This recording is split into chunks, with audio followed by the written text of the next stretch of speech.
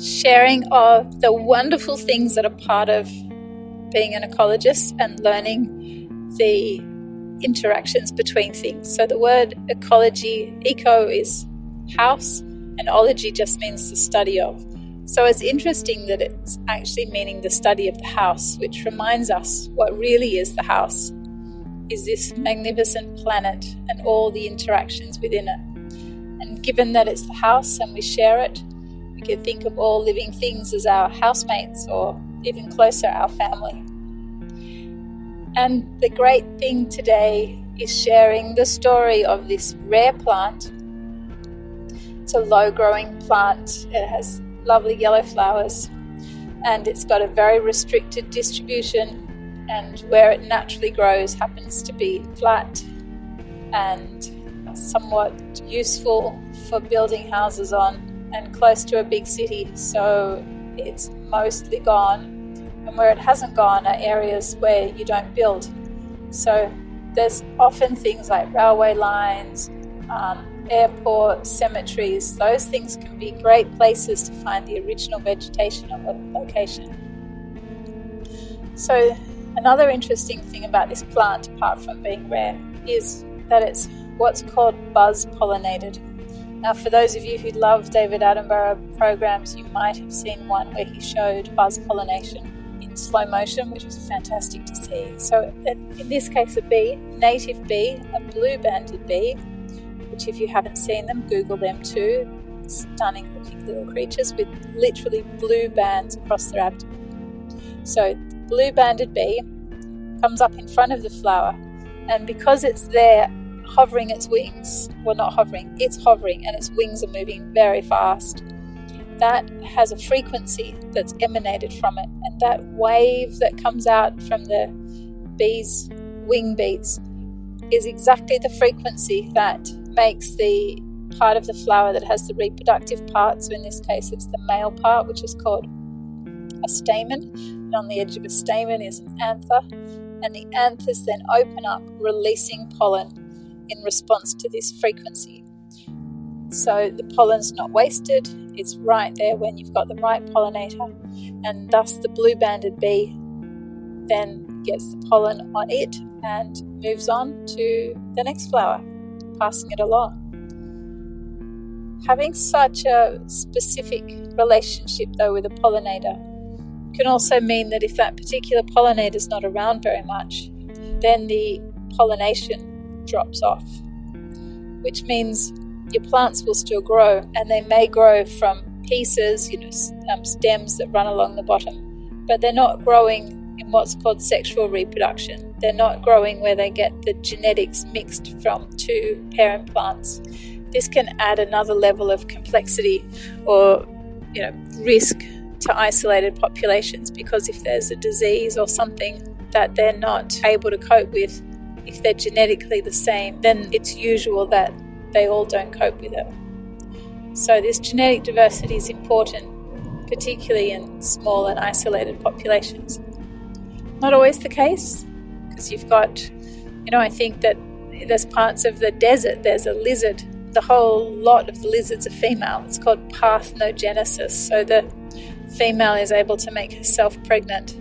She has the eggs, and they're all identical, because basically it's almost like cloning herself. So that's parthenogenesis in lizards. Works really well for them. For this plant, the aim would be to have more sexual reproduction, so to have more movement of that pollen from one flower to other flowers. Then the unique way of doing that, as you can hear, and some of you have probably thought of this, but there's a tuning fork that can be used. Tuning forks all make different frequencies. So there's actually tuning forks that match the frequency of the blue-banded bee's wing beats. So you can go out into the field where these flowers are flowering, hit the tuning fork, hold it close to a flower, see the anthers release their pollen. Then the pollen can be picked up with a slightly damp paintbrush and moved to another flower where it can be used to pollinate that flower.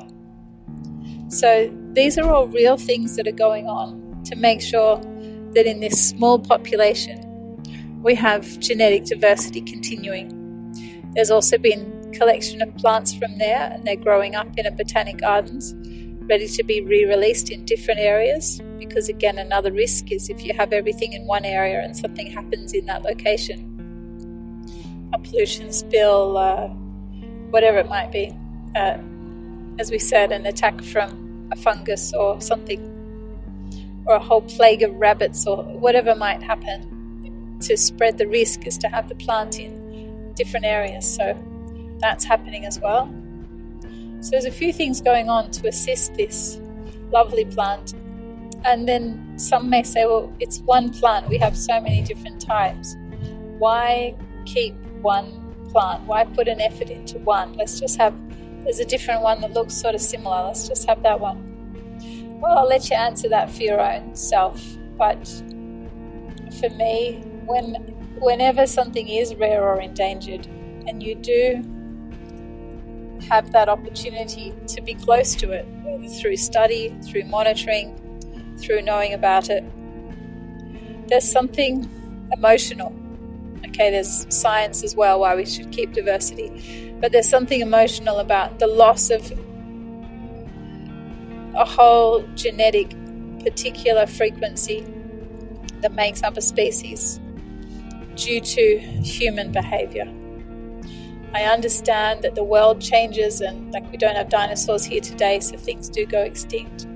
But when there's precious beauty, which is in the case of many of the birds and the small little marsupials and this flower even, and these are beautiful and precious things.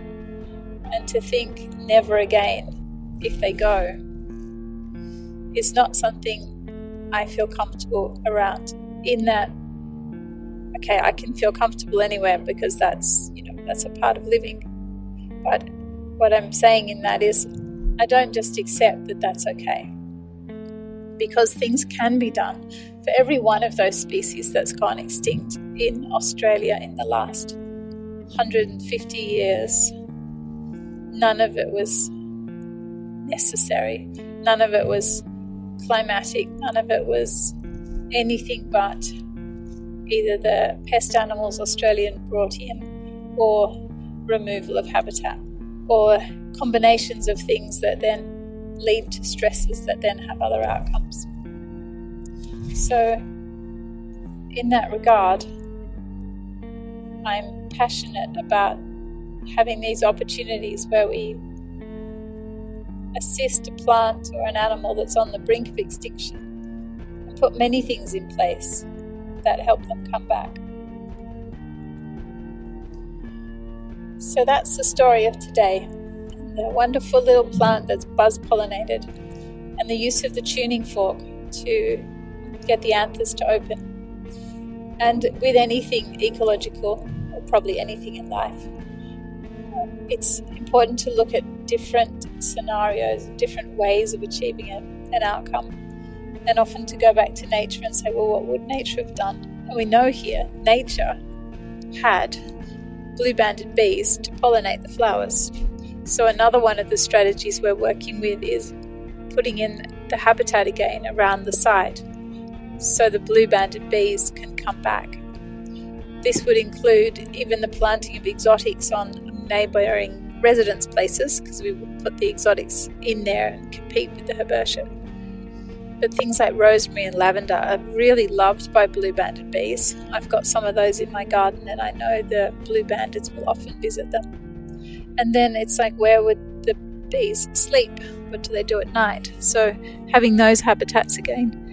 I know I've got some native bees at the moment that just go on dry pieces of grass and go to sleep there. And we have native bees that will go into bamboo, little tubes. So find out more about your native bees and how simple creation of habitat can really bring them back. That's the plan. Bring back the blue-banded bees and this rare plant and their wonderful story together.